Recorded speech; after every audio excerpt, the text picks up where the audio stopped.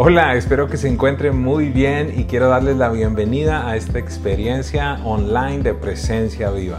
Estamos teniendo un tiempo muy bello en una serie de enseñanzas que se llama Bueno o Eterno y estamos tratando fundamentalmente de empezar a cambiar, a renovar nuestra mente y prepararnos de una manera específica para tener una mentalidad eterna, una mentalidad similar a la de Jesús. Y he venido disfrutando muchísimo la lectura del Evangelio de Juan, espero que usted lo haya hecho también.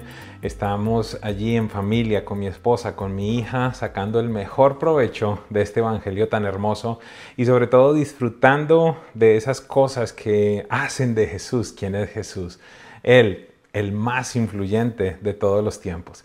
Y bueno, quiero que empecemos a hablar un poquitito precisamente respecto a lo que ha sucedido esta semana en esos primeros 7 capítulos del Evangelio de Juan. Y quiero darle una pequeña introducción que tiene que ver con la tecnología. ¿Cómo ha hecho la tecnología, aspectos como el Internet, que el conocimiento que tenemos los seres humanos sea mucho más avanzado, sea mucho más rápido que algunas décadas y obviamente algunos siglos atrás?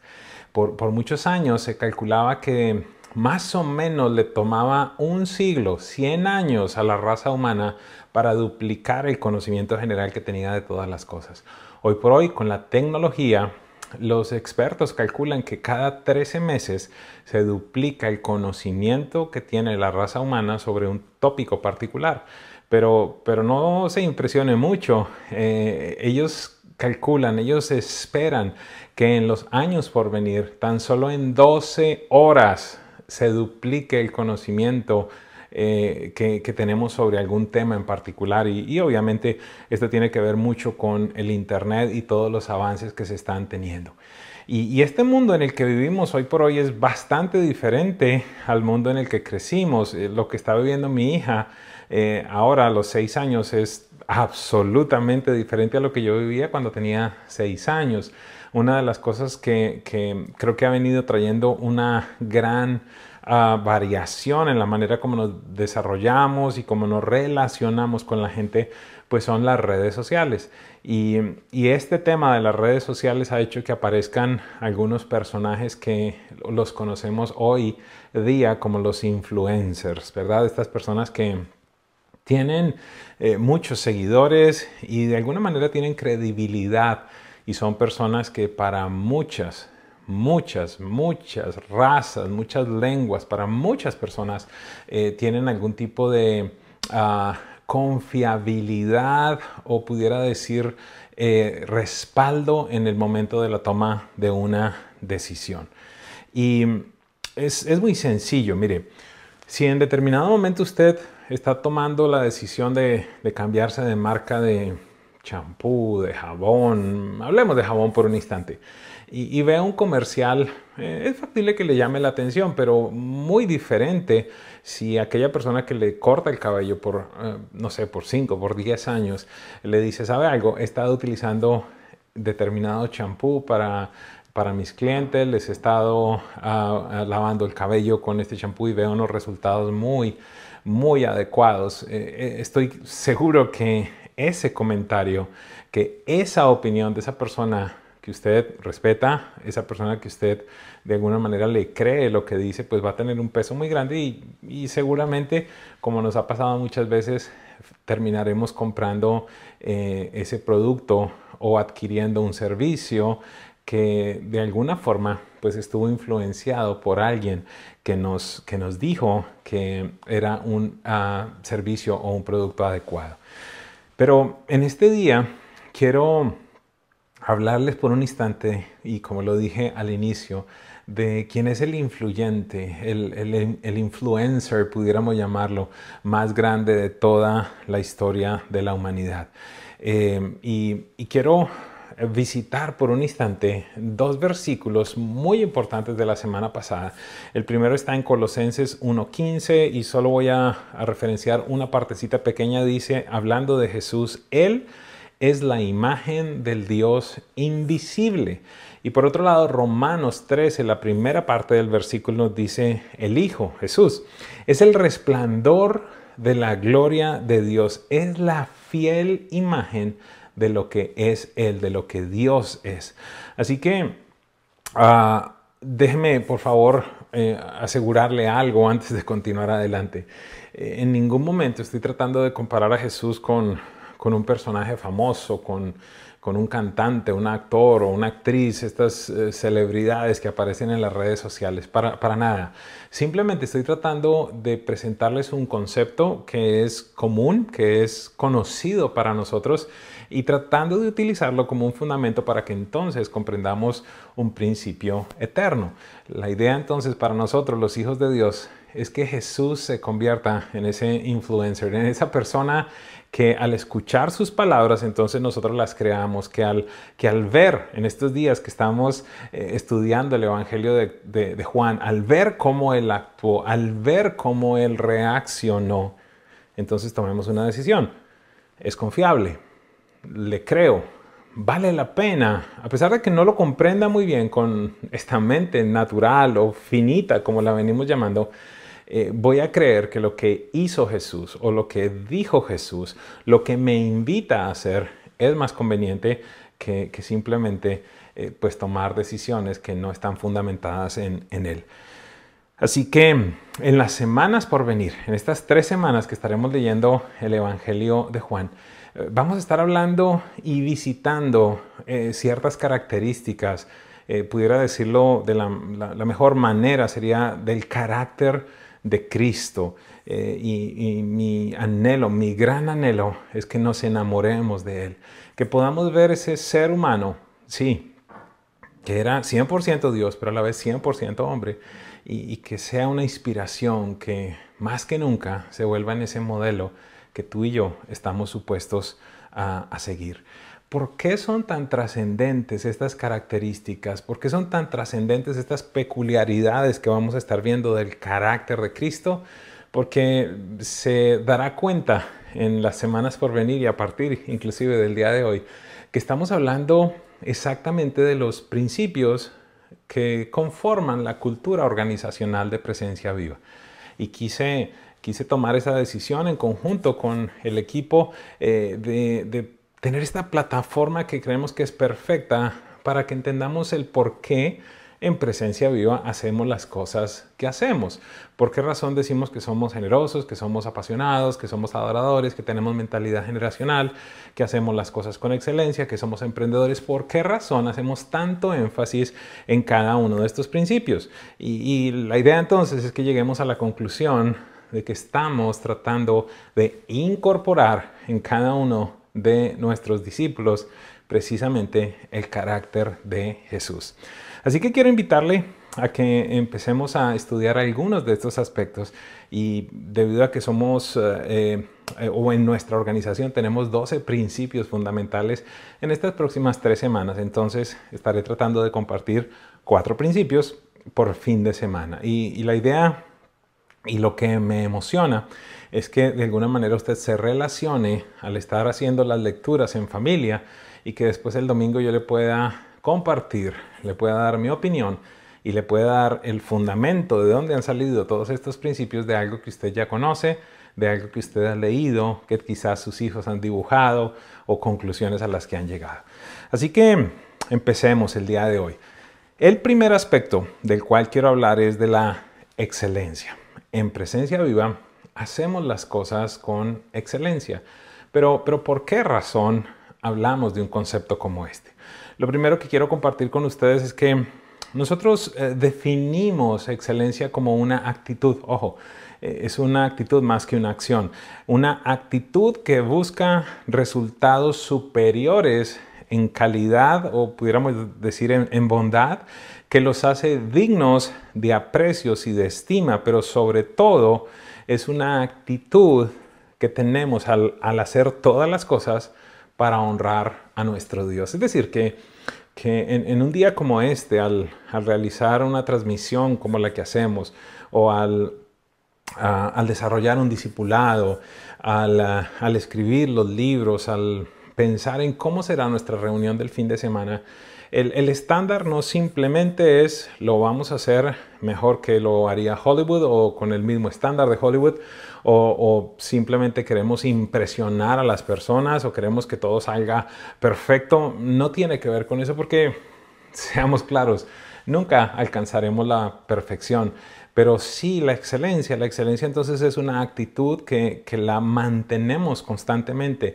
en todo lo que hacemos, en todos los esfuerzos que de alguna manera reunimos para llevar a cabo las cosas en el diario vivir. Entonces está marcado por la excelencia. ¿Cómo se manifestó eso en la vida de Jesús? Quiero que me acompañe a Juan capítulo 2, versículo 9 y 10. De nuevo, seguramente usted estuvo leyendo esto el día martes. Dice lo siguiente: el encargado del banquete probó el agua convertida en vino sin saber de dónde había salido, aunque sí lo sabían los sirvientes que habían sacado el agua. ¿Cuál es el ambiente que está sucediendo? De nuevo, si usted lo leyó en familia, pues seguramente podrá recordarlo rápidamente. Jesús, sus discípulos son invitados a una boda. La mamá, María, también estaba invitada a esta boda y se presenta una calamidad. Se presenta algo muy complejo. Se acaba el vino. Y en este ambiente de los judíos, pues peor aún, porque las fiestas no son como las nuestras, que quizás una recepción de una boda se demora, no sé, 4, 5, 6 horas si es una gran fiesta, no sé, 8, 10, 12.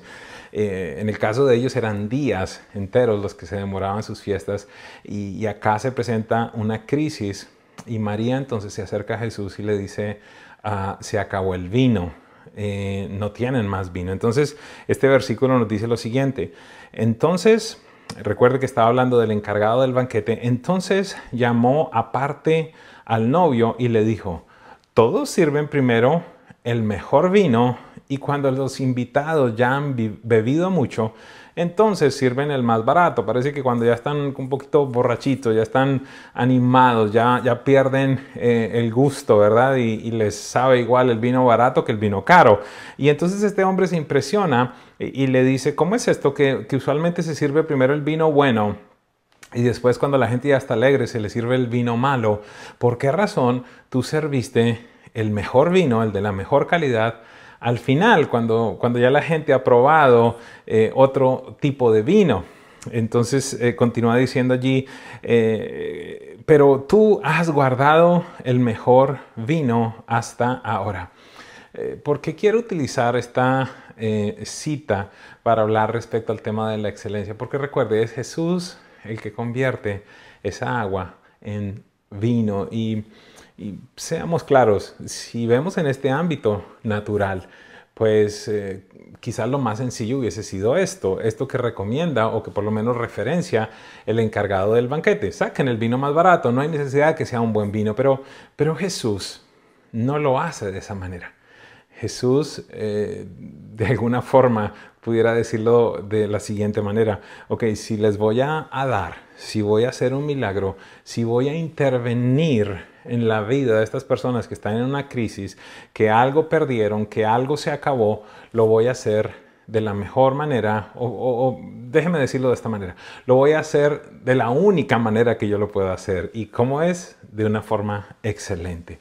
Y allí entonces empiezan algunas de las conclusiones que usualmente me gusta darle a través de las enseñanzas. Lo primero que tiene que ver con nosotros. La excelencia con la que hacemos las cosas no habla de nosotros, sino que habla de nuestro Dios, en el Dios en el que hemos creído y cómo nosotros deseamos honrarle. De nuevo, entonces no estamos y no haremos las cosas con excelencia simplemente para que la gente se sorprenda o se admire de nosotros, sino que lo hacemos porque estamos tratando de representar de la mejor forma a nuestro Dios y de nuevo con nuestros actos, con lo que hacemos, mantener una actitud constante de excelencia. ¿Por qué razón? Porque deseamos honrar a nuestro Dios. Es trascendental que como discípulos de Cristo, como hijos del Padre Celestial, comprendamos que a Él debemos darle lo mejor. Pero no tan solo a Él, porque el apóstol en sus cartas nos dicen, ¿saben que todo lo que ustedes hagan, háganlo como para el Señor? Así que la manera como desarrollamos nuestro trabajo, la manera como nos preparamos para un examen, la manera como llevamos a cabo nuestro estudio, cada ámbito de nuestra vida debería tener una actitud constante que se llama excelencia. Por ser quien era, Jesús no podía hacer nada menos que lo excelente. Es decir, no encontramos a Jesús en ningún pasaje de la Biblia haciendo algo de manera mediocre. Él siempre lo hizo todo con excelencia. Inclusive, permítame decirle esto, el momento de la muerte, Él no se reservó absolutamente nada. Él se vació completamente. Ni una sola gota de sangre quedaba dentro de Él. Dice que cuando le atravesaron allí este soldado, lo único que pudo encontrar dentro de su cuerpo fue agua. Él lo hizo todo, lo entregó absolutamente todo. ¿Por qué razón? Porque el estándar de Jesús es la excelencia. Y por último, para cerrar este primer punto, quiero decirte algo. La mediocridad no refleja correctamente nuestra fe. ¿Por qué razón? Porque no refleja el carácter de Cristo. Punto número 2. En Presencia Viva somos íntegros. ¿Cómo podemos definir esta palabra integridad? De la siguiente manera. Algo que es del mismo material por dentro o por fuera. Algo que no tiene grietas, algo que no está corrupto, pudiera decirlo. Es decir, que no tiene una mezcla, sino que es sólido. ¿A qué me refiero con esto? Encontramos en Jesús, y usted lo va a ver en todos los capítulos que vamos a leer en estas semanas, que siempre fue la misma persona. ¿Y a qué me refiero con esto?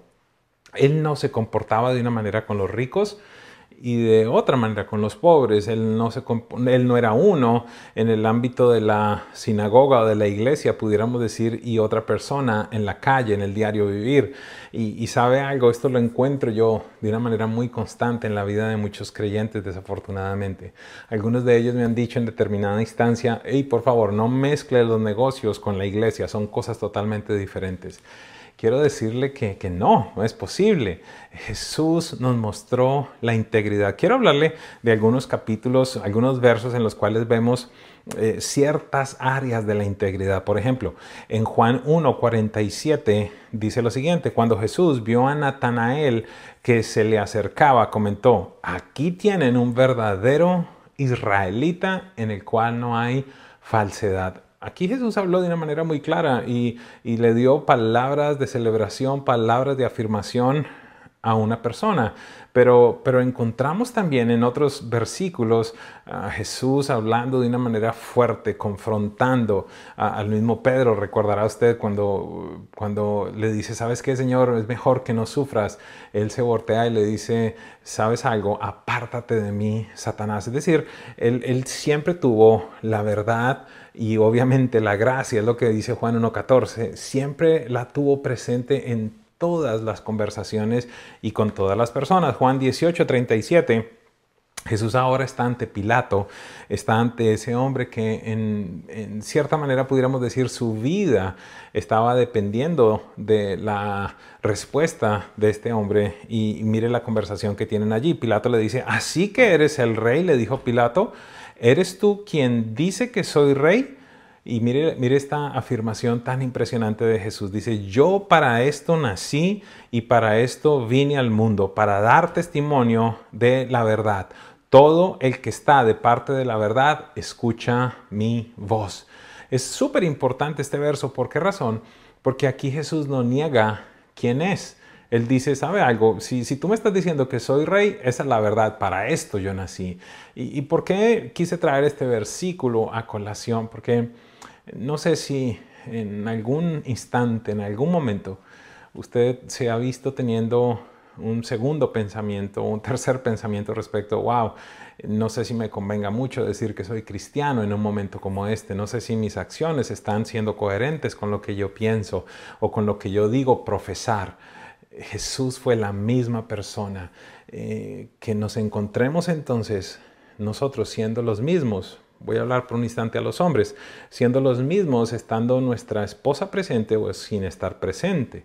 O le podemos hablar a las mujeres de la misma manera, que seamos o que sean ustedes las mismas cuando está mi esposo y cuando no está mi esposo. Que no sea mi boca, mi conversación muy diferente cuando está o cuando no está. Debería ser exactamente la misma. O le pudiéramos hablar a un discípulo de una manera clara. ¿Cómo te comportas cuando tu pastor o tu líder o tu discipulador está contigo? Hay dos personalidades, hay dos personas que son totalmente diferentes. ¿Sabe algo? He tratado en mi vida de que se manifieste algo que a mi manera de ver es extremadamente importante y se llama coherencia. Es decir, que cada cosa que yo hable, que cada cosa que yo declare, que lo que yo defienda verdaderamente sea lo mismo que hago en el día a día. Yo creo que no hay nada más molesto que encontrar a personas que dicen creer, que dicen defender, que dicen proclamar, pero que hacen cosas que son muy distantes. Así que la integridad debe ser el estándar de la vida de un hijo de Dios. Y quiero aclararle algo aquí. Integridad es mucho más que honradez. Usted puede en determinado momento ser una persona honrada que no roba, pero puede ser un adúltero. Usted puede ser una persona que no evade impuestos, pero ser una persona que tiene impureza sexual, o ser una persona de nuevo que da sus diezmos y no roba a Dios, pero que es chismoso, que está criticando desde un corazón incorrecto lo que sus líderes hacen. Eso no es integridad. Integridad es mucho más que la honestidad también. ¿A qué me refiero? No tiene que ver tan solo con decir, mire, lo que usted ve en mí es lo que yo soy, pero que tengamos un segundo, un tercer pensamiento, como lo dije anteriormente. Me es imposible no referenciarles una historia que hace muchos años me enseñaba uno de mis hermanos, de un hombre que llega con una señora y los niños allí, con su señora y los niños a un restaurante de comida rápida, pide para llevar y llegan a un parque donde van a disfrutar. Cuando abren las bolsas, entonces se encuentran que estaba allí todo el producido en efectivo de las ventas de esa tienda. La reacción de este hombre: inmediatamente se regresa, se baja del carro, entra y pide hablar con el gerente de este local y le dice, mire, ustedes se equivocaron, mire, yo vine a pedir unas hamburguesas, unos sándwiches aquí y mire lo que me han entregado.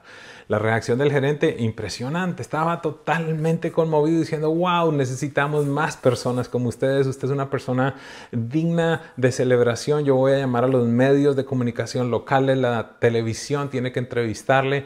Y este hombre empezó a decirle, no, por favor, no, yo lo único que quiero son mis hamburguesas. Y allí se presenta esta dinámica de uno insistirle que tiene que ser público toda esta información y el otro diciendo, lo único que quiero es comer, deme mis hamburguesas y yo me voy.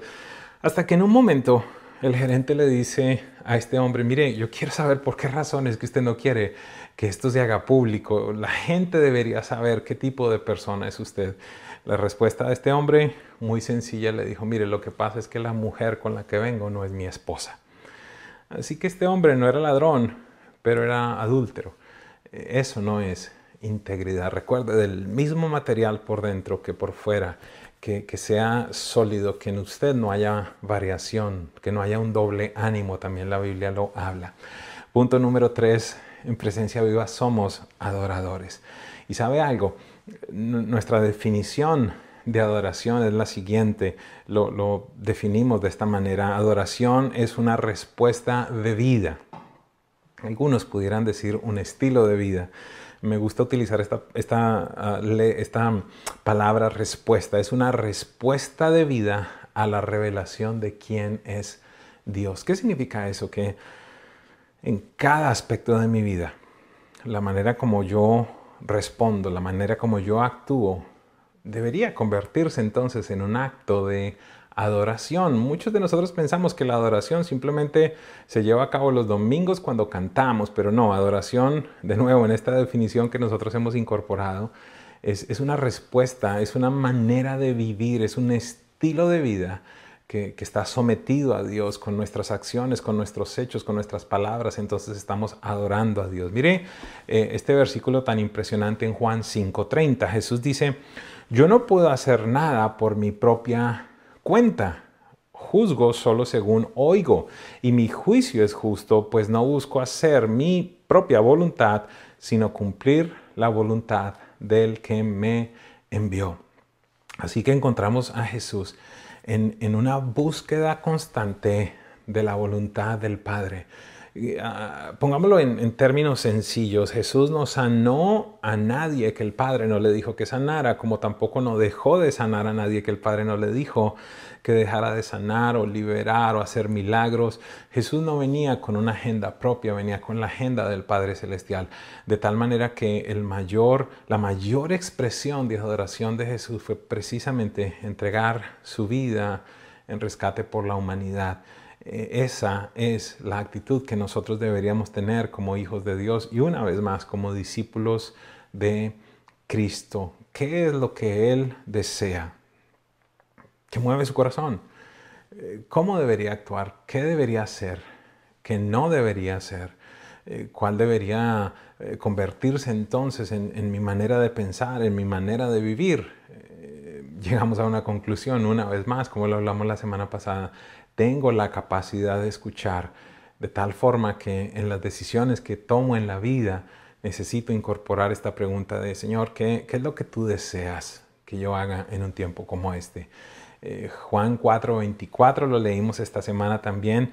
Jesús le dijo a esta mujer, a la samaritana, al encontrarse con ella, Dios es espíritu y los que le adoran deben hacerlo en espíritu y en verdad. Quiero ponerlo en estos términos. Los que quieren adorar a Dios deben adorarle no tan solo con cantos espirituales, con palabras espirituales, sino con hechos en verdad, con acciones, con cosas que denoten verdaderamente que Él es lo más importante, el único en tu vida.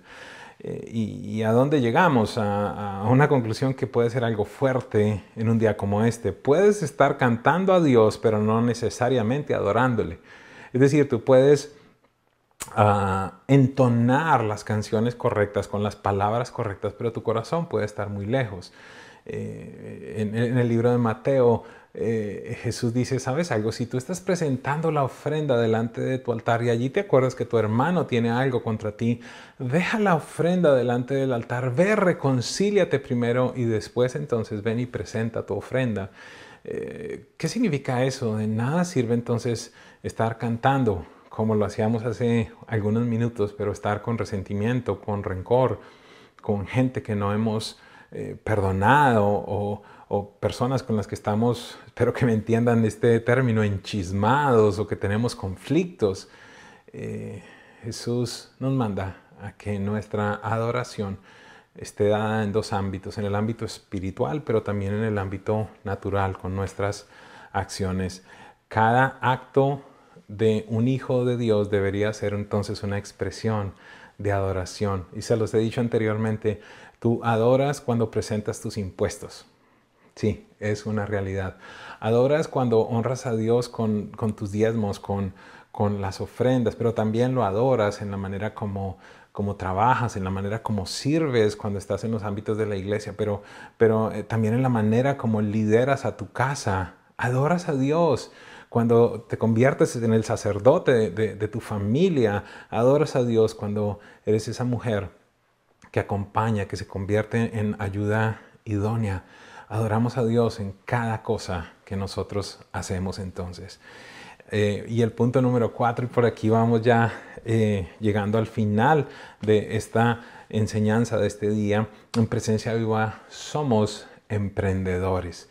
Y no sé si todos van a llegar a la misma conclusión, pero ¿cómo así ¿Qué tiene que ver el emprendimiento con Jesús? Para mí, Él es el ejemplo perfecto del mayor emprendimiento de toda la historia de la humanidad. ¿Por qué razón? Vamos por un momento a la definición en el diccionario. ¿Qué es emprender? ¿Qué es lo que dice el diccionario que esta palabra implica? Así que llegamos a lo siguiente. Emprender es iniciar una cosa determinada, en especial cuando exige esfuerzo o trabajo o cuando tiene cierta importancia o envergadura, es decir, algo grandioso. ¿Quién más sino Jesús fue el mayor emprendedor que ha existido en la historia de la humanidad? Dios mismo que se convirtió en un hombre. Ese es el mayor emprendimiento, ir a alcanzar algo totalmente impensable, ir a alcanzar, a rescatar a toda la humanidad. Mire lo que dice Juan 1:14.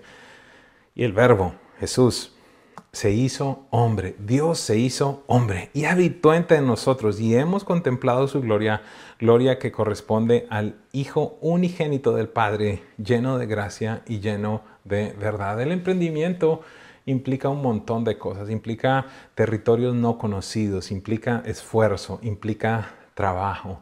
Implica, obviamente, como siempre, escuchar de la voz de Dios para saber en dónde actuar, cuándo actuar, en qué instante entonces tenemos que tomar las decisiones correctas. Esta es la ejemplificación, pudiera decirlo, es el ejemplo perfecto de quién es Jesús. Un emprendedor, Él vino al mundo con esta obra preciosa de reconciliar a la humanidad con Dios. ¿Implicó esfuerzo, como lo dice la definición? Por supuesto, hasta su muerte. ¿Implicó perseverancia? Por supuesto que sí. Mire lo que dice Juan 5:17, pero Jesús le respondía, mi Padre aún hoy está trabajando y yo también trabajo. Qué impresionante esto. Por supuesto que hubo esfuerzo, por supuesto que hubo trabajo. ¿Para qué? Para alcanzar a toda la humanidad y reconciliarla con el Padre Celestial. Así que necesito enfatizar, el mayor emprendimiento de la historia lo realizó Jesús al hacerlo impensable, volverse hombre para rescatar a la humanidad. Así que en este día, mi anhelo fundamental, mi anhelo más grande, ¿cuál es? Que usted comprenda que en Presencia Viva no hacemos o decimos las cosas porque sí. Cuando hablamos de principios organizacionales, estamos hablando de cómo entonces incorporar el carácter de Cristo a tu vida. Y recuerda algo, eso se convierte en la cultura organizacional. ¿A qué me refiero con la cultura organizacional? Con aquello que aunque no se diga, ya se vuelve parte de todo el ambiente de una organización. Es decir, nosotros no deberíamos estar diciendo y repitiendo y repitiendo y repitiendo y repitiendo para que la gente entonces haga, sino que el punto, y esto verdaderamente muchas personas me lo han dicho, llegan a este ambiente, llegan a conformar esta familia y se vuelve lo normal. Es decir, la cultura, si lo pudiera definir de alguna manera más sencilla, es lo que se permite y lo que no se permite en una casa o en una organización. De tal manera que, por ejemplo, entonces encontramos que si en Presencia Viva nosotros somos adoradores o somos emprendedores o hacemos las cosas con excelencia, el estándar precisamente va a ser ese y debido a que todos estamos yendo en este mismo barco y hacia la misma dirección que es el honrar a nuestro Dios, si encontramos a alguien que, por ejemplo, está haciendo las cosas de una manera que no es adecuada, de una manera que no honra a Dios, simplemente, qué sé yo, estamos sirviendo, pero estamos sirviendo de manera incorrecta, no saludamos con amor, no abrazamos o no venimos vestidos correctamente y esto no tiene que ver con marcas, sino con la honra porque vamos a la casa de Dios a servir. Por eso le digo que implica todas las áreas de nuestra vida. Cuando alguien entonces no está en este mismo sentir, va a ser muy sencillo que esta persona diga, wow, parece que no me parezco al resto. ¿Con qué propósito? ¿Con el propósito de aislarlo, sacarlo? No. Que todos vayamos en un mismo destino, hacia una misma visión, pudiera llamarlo.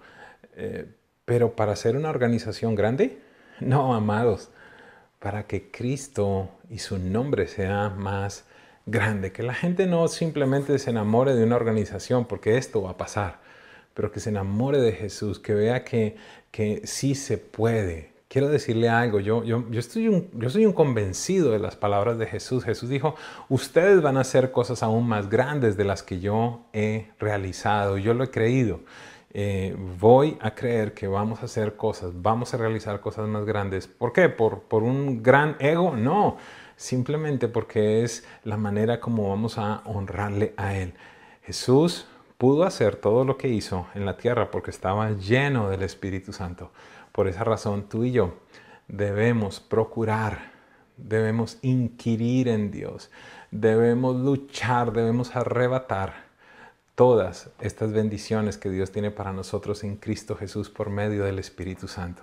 Jesús también dijo, los valientes son los que arrebatan estas bendiciones, los que establecen el reino de Dios. Así que quiero simplemente recordarte, Jesús hizo las cosas con excelencia.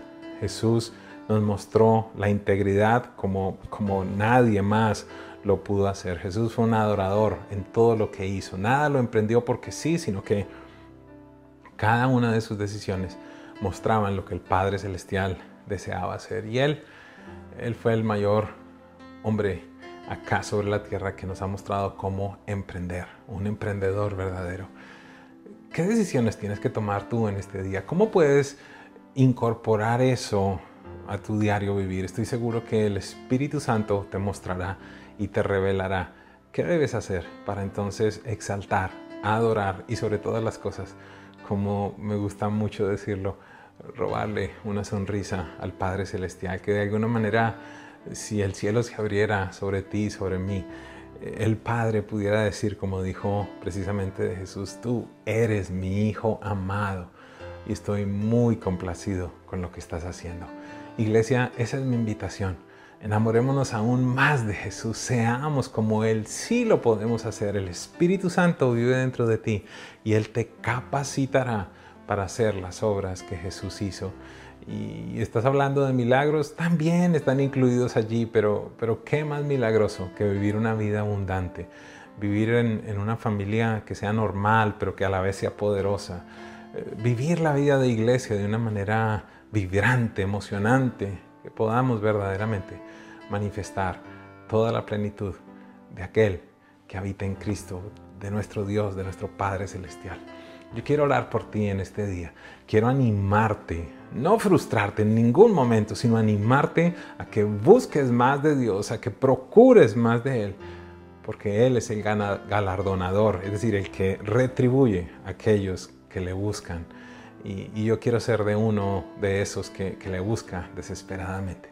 Acompáñame a orar en este día. Padre, yo te doy gracias por lo que estás haciendo en medio de nosotros. Quiero pedirte, Señor, que seas manifestándote de una manera sobrenatural en cada una de nuestras casas, en cada uno de los momentos, Dios, en los que tenemos que tomar decisiones, en los que tenemos que actuar, en los que se presentan dualidades. Que en los instantes en los cuales tengamos que decidir entre honrarte a ti, Señor, o simplemente defender nuestro nombre, Señor, que no haya en nuestro corazón una dualidad, que seamos rápidos, Dios, a pesar del precio que tengamos que pagar. Jesús, tú pagaste el mayor precio, Señor, que seamos encontrados como hombres y mujeres de integridad, como hombres y mujeres que te adoran, como hombres y mujeres que hacen todo con excelencia. Y aquí estamos, Señor, para que nos digas qué cosas tú quieres realizar.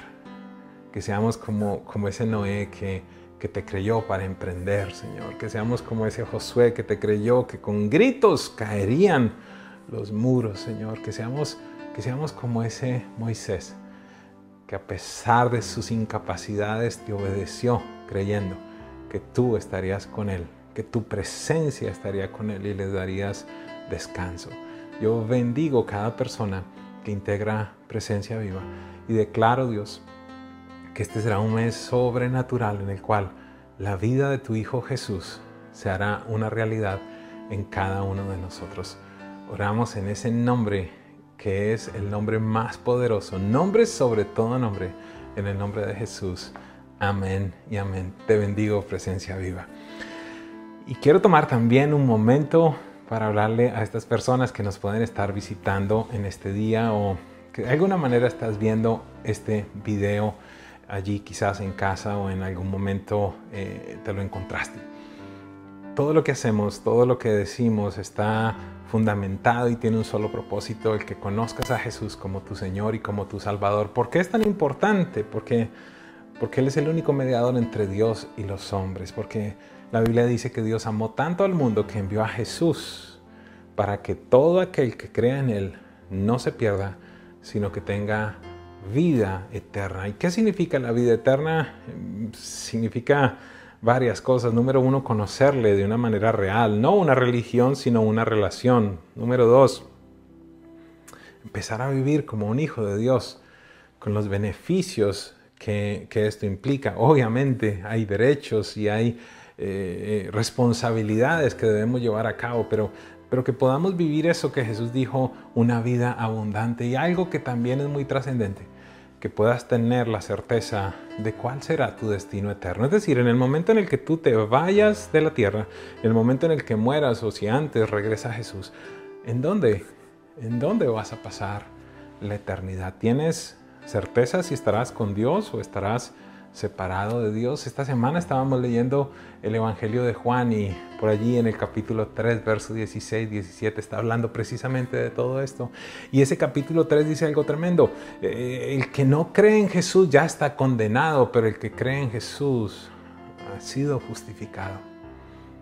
La semana pasada lo hablamos y en este día quiero reiterártelo.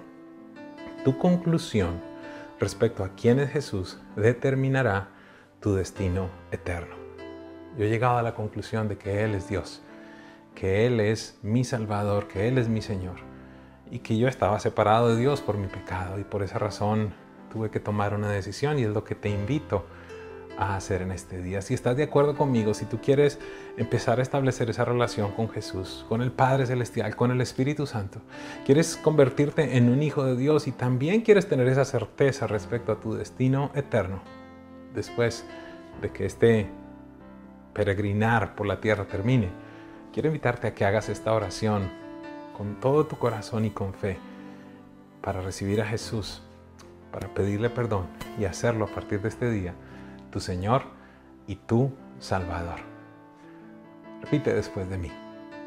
Padre Celestial, te doy gracias en este día porque me has permitido entender que estoy separado de ti por el pecado. Pero te doy gracias porque en Jesús puedo reconciliarme contigo y nuevamente estar en una relación íntima.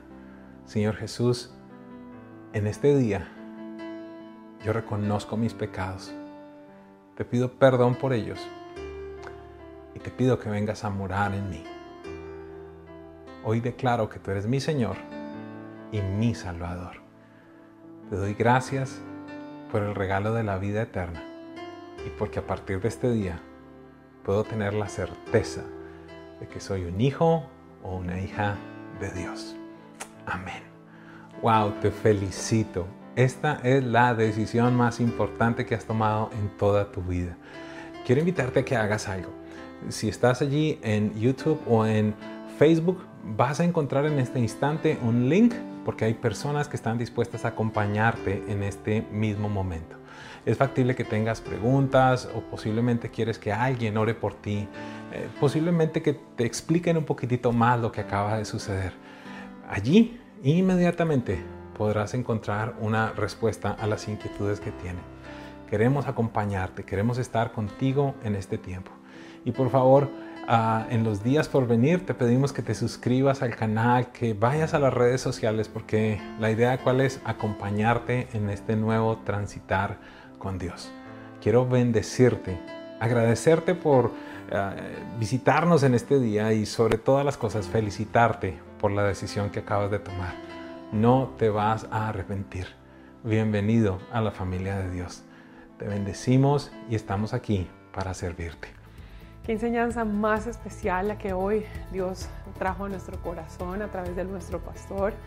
Y bueno, tenemos una gran inspiración en Jesús. Si es tu anhelo parecerte cada día más a Él, te invitamos a que no olvides que comenzamos la semana pasada a leer el Evangelio de Juan para conocer más acerca del carácter de Jesús y quién era Él y cómo vivía Él. Y como siempre queremos estar cerca de ti. Si deseas oración, si deseas que alguien se conecte en este instante contigo, puedes ir a Facebook y a YouTube y ahí encontrarás unos links para que te lleven a un lugar donde podrás encontrar personas que estarán ahí para orar por ti. Si esta enseñanza ministró tu corazón y deseas contactarte con alguien, pues visítanos en estas direcciones. Y recuerda, Dios te ama, eres especial para Él y Él cuida de cada uno de nosotros. Nos vemos pronto.